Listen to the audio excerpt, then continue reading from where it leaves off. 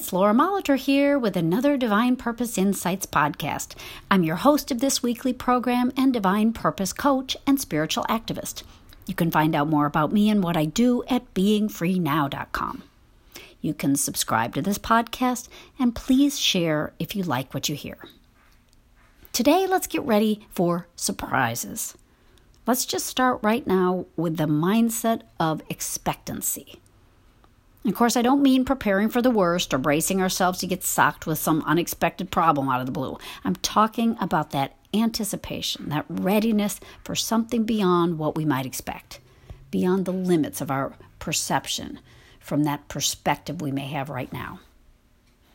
We tend to get into a place where we feel we know our options. We know what tomorrow might bring, and we feel like there are certain very specific ways in which something will transpire or how it might fail to come together as well. We think that only certain material pieces will make that puzzle complete and right and satisfying.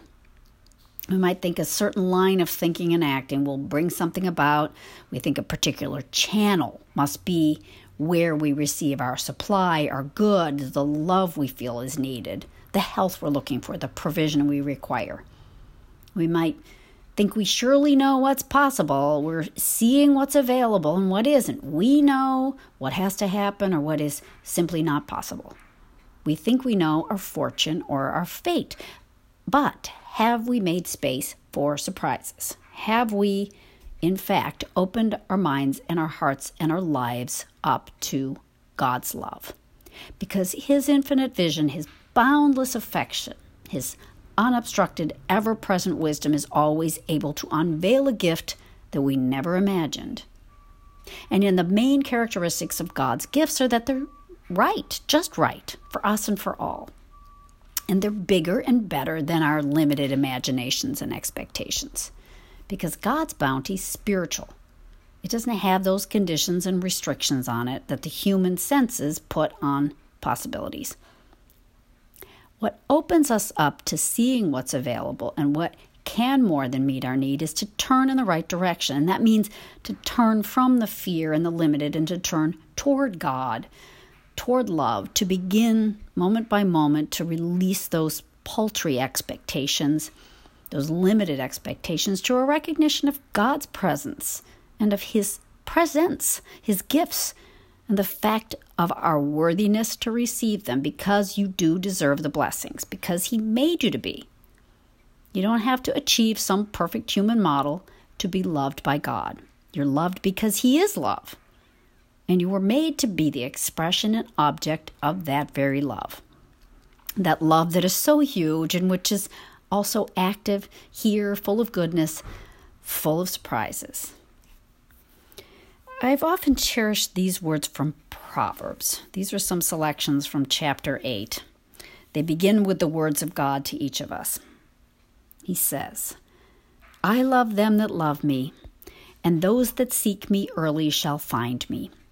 Riches and honor are with me, yea, durable riches and righteousness. My fruit is better than gold, yea, than fine gold, and my revenue than choice silver. I lead in the way of righteousness, in the midst of the paths of judgment, that I may cause those that love me to inherit substance, and I will fill their treasures. And the chapter goes on with some of these verses that remind us more of what God has for us. The Lord possessed me in the beginning of His way. Before His works of old, I was set up from everlasting, from the beginning, or ever the earth was. Then I was by Him, as one brought up with Him, and I was daily His delight.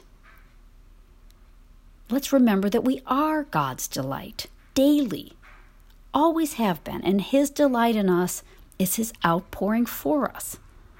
Not meagerly or in a limited way, or even in an uninteresting one for that matter. God's the creator. He's very creative.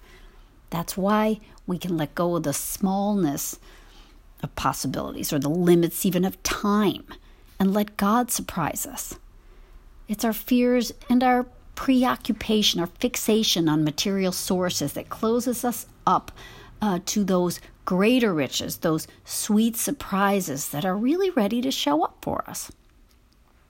Those surprises can surely be our material needs met. Maybe it's a job offer we never expected, a debt that's repaid just when we needed the funds. It can also be something less physically tangible, but a wonderfully satisfying, rich surprise like forgiveness we didn't expect, reconciliation, a resolution that we couldn't have predicted or foreseen. It can be that delicious realization that an opportunity lost has granted space for a better opportunity, a surprising new direction. Or maybe we've gained some new insight that's really strengthened us, changed us in a way that's significant, revealed new talents, ushered us into new relationships, maybe caused us to discover places or experiences that we couldn't have seen coming with those blinders of a perspective based on the humanly expected rather than on the divinely designed, which goes well beyond those limits.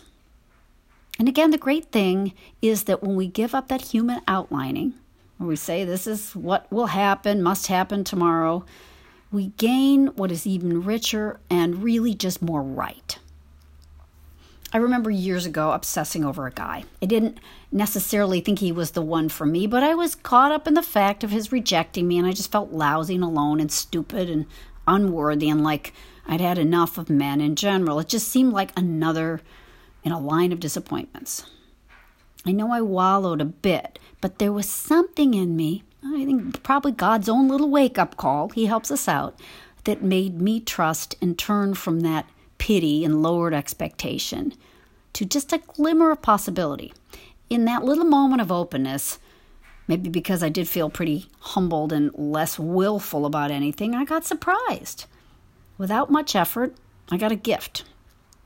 I met the man who I'd marry, and he was not only the best man for me, the timing was just right for both of us. Not a minute too late or a minute too soon. Surprise! I didn't see that coming at all, but it did come.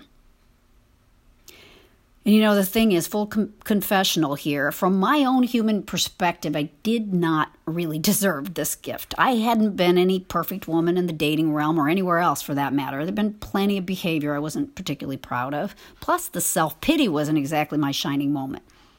But God delighted in me, as he does in each of us, just as he always had, and that was enough. It was grace. As the Bible says, my grace is sufficient for thee. That's from 2 Corinthians. So amen and amen.